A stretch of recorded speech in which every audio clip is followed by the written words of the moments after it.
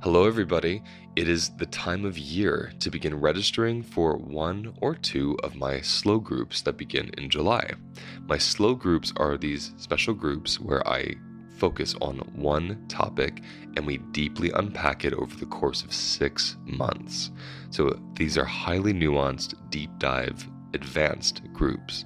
These are excellent for those of you who have taken my 6-week course or who just want to focus on one particular topic through a somatic and trauma-informed lens.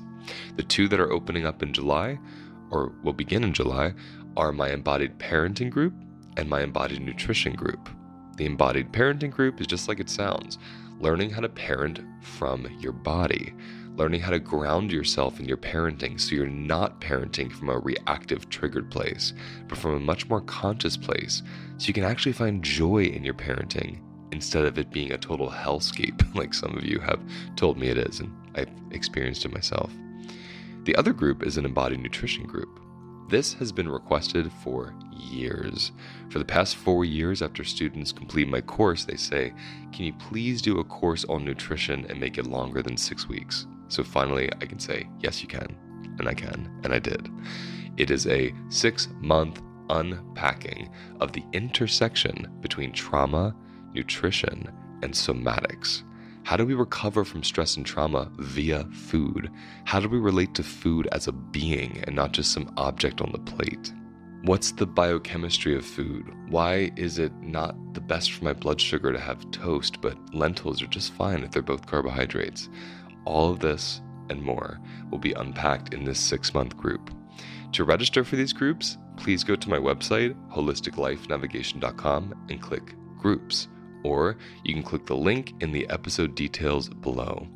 Registration closes on June 1st. It is only open through May because we need the month of June to prepare everybody for July. I'm looking forward to this deep dive with you all. I'll see you there.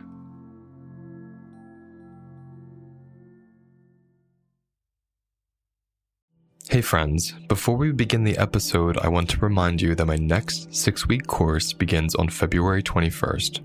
Registration opens on January 19th and closes 1 week afterwards. I will be hosting a free webinar on Wednesday, January 19th with a Q&A to describe the course and answer any questions you might have.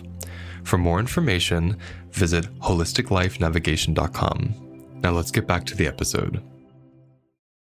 On today's episode, I navigate how we abandon the body when we fixate on the mind. Welcome to the Holistic Life Navigation Podcast. I am your host, Luis Mojica.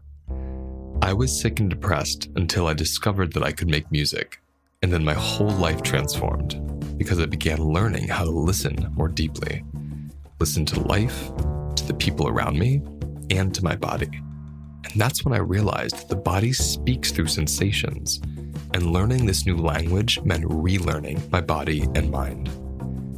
I soon healed myself of many chronic conditions and then began teaching others how to do so as well. Holistic Life Navigation combines nutrition, self-inquiry, and somatic experiencing to help you release stress and trauma just by listening to your own body. This podcast serves as a place to share my experiences as well as the experiences of many others who have healed and are healing through unique, unorthodox, and unusual ways. Your time to learn begins now.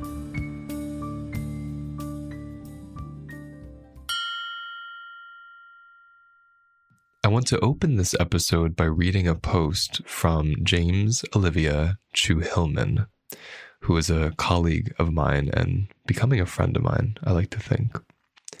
And I really love their work. I'm going to read this. The title of it is, Where do I abandon the body and grasp at supremacy of the mind?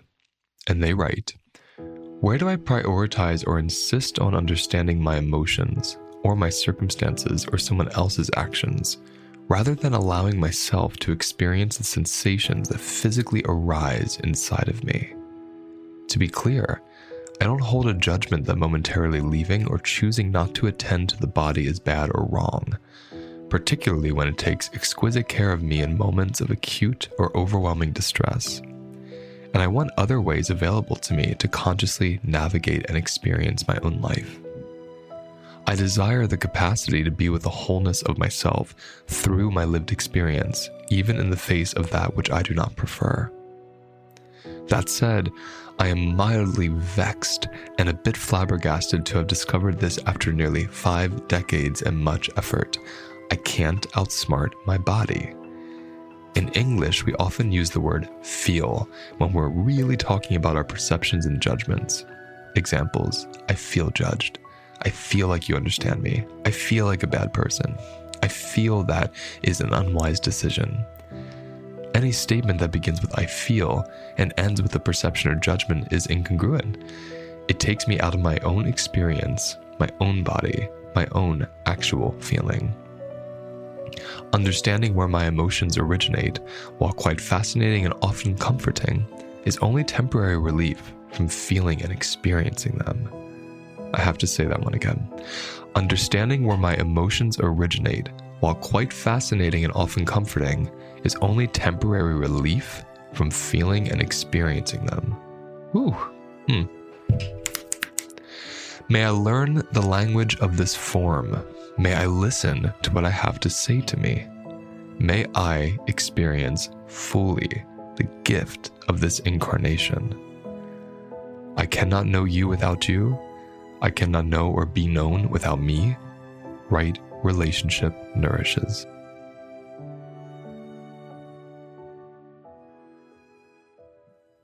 So just so gloriously written. I love it so much.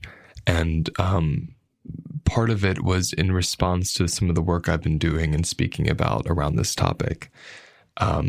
Mostly whenever I say like, it means I'm leaving my body.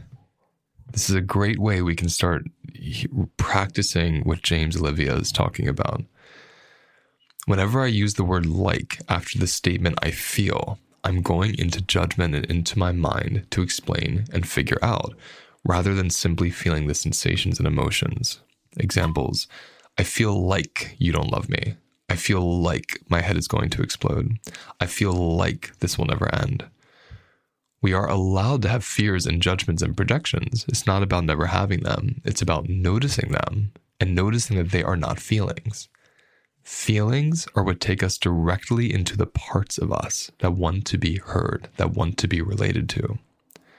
They are direct connectors to the places within, often subconscious places as well. Thoughts and judgments take us away from the body. I feel sadness in my chest. I feel pressure in my stomach. I feel exhaustion in my eyes. These are examples of direct statements of expressing feelings that connect me to those parts of my body with those feelings, right? These statements directly connect me right to that place that's speaking. Remember, feelings are sensations, and that's how our bodies communicate.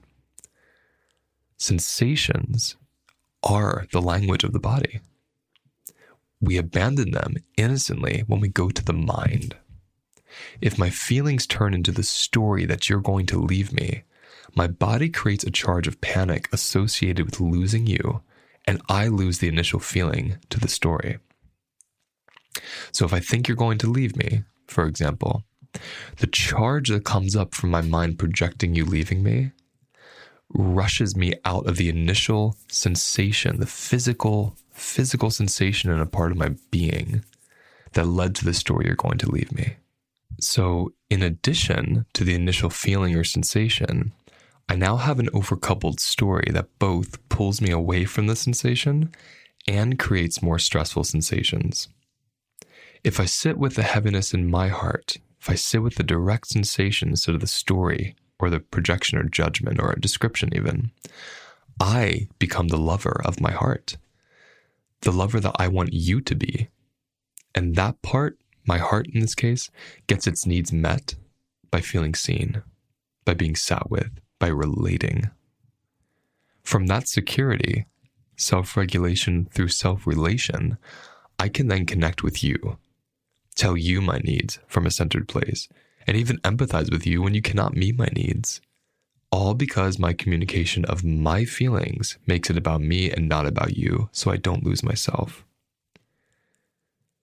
This is somatic self-parenting and reorienting toward our own state so it can be fully embodied and seen and then expressed and responded.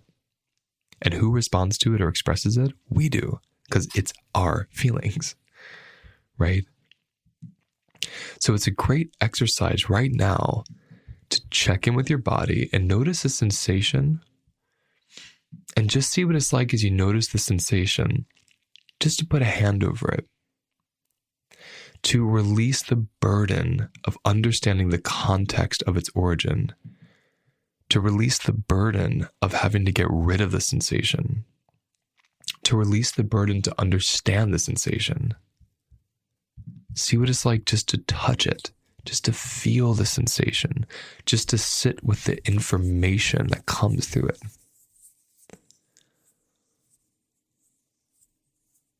And notice, you don't need to understand it to be in a relationship with it. I love the work of Alok, who is a non-binary writer and performer and artist. And one of my favorite things that they say is, you don't need to understand me to love me. I don't need to understand you to love you. Compassion and understanding, they don't have to go hand in hand. I love that. For some of us, understanding does help get there, but it's not necessary if we just defer to sensation. So if we're feeling into our bodies and we're noticing, what happens to the part of me that feels a sensation when I just sit with it? When I don't try to explain it or try to validate it, but I just sit with it and I touch into it. Notice what happens. There's this direct relationship happening when we connect to it, instead of trying to explain it even. Doesn't mean we shouldn't express ourselves. But what if the first step was just relating to ourselves? And then after we relate to a part of ourselves, then we can see if we even need someone else to. We might feel completely complete. So notice that for yourself right now. And the origins of this are very ancient. The origins of bypassing the body for the mind. You know, at some point in our history, it was decided that the mind was more supreme than the body. And which was concurrent with that was the earth also being, let's say, below society, below civilization, below progress. So this place of abandoning the body for mind is just like abandoning earth for commerce. It's the same difference. It's a colonization of dominating something. And in this case here, when we're talking about abandoning the body for the mind, we're talking about a society that is founded on, let's say, intellect and literature and mind supremacy, believing the mind is more important than body. And my work is not to discredit the power of the mind. I do believe in mind over matter. I do believe in alchemy and how the biology of the body can change in 1 second based on the mind. So the mind is a powerful, powerful being to work with. But the key word there is with. Work with what? The body. If they're not equally important, one is being abandoned for the other. So I find this practice to be really helpful to notice. When I say I feel, let me see if I can follow up the word feel with a direct sensation. I feel sadness in my chest. I feel a pressure in my leg. I feel exhaustion. And whatever that sensation or emotion is that you're feeling physically in your body, when you connect directly to it without story, it shows you its needs. I feel an exhaustion in my eyes. Let me close them. Let me take a nap for 5 minutes. Compared to, I feel like I just have to work all day.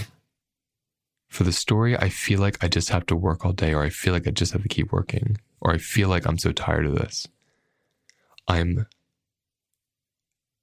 What's the word I'm looking for?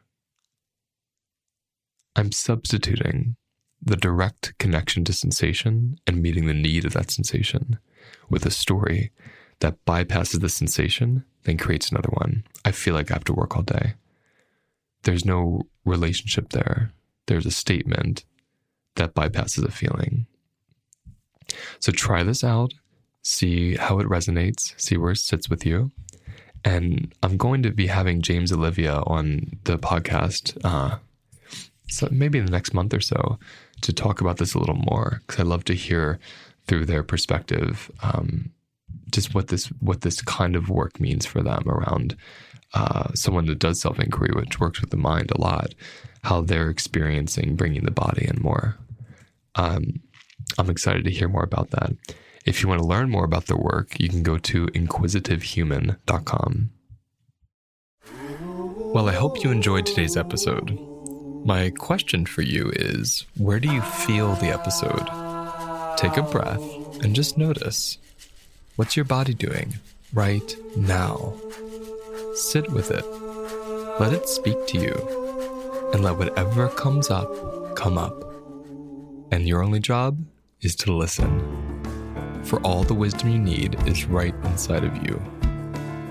For more information on my work, including my online courses and healing circles, please visit holisticlifenavigation.com. You can also follow me on Instagram and Facebook, where I share weekly philosophies and resources to help you release stress and trauma from your body so that you can live a happier life.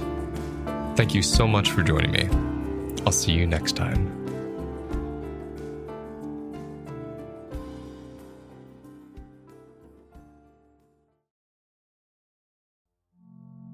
Did you know your food cravings are actually a doorway to your subconscious?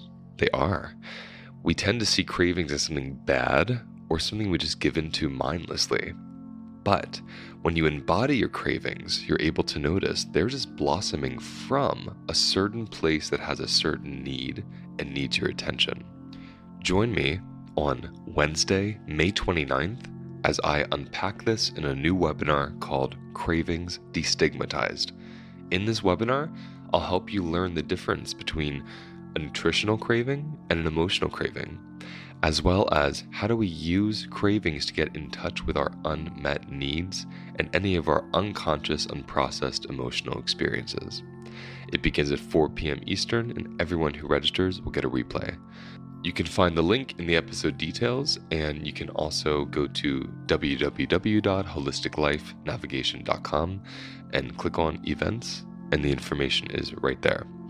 Hope to see you there.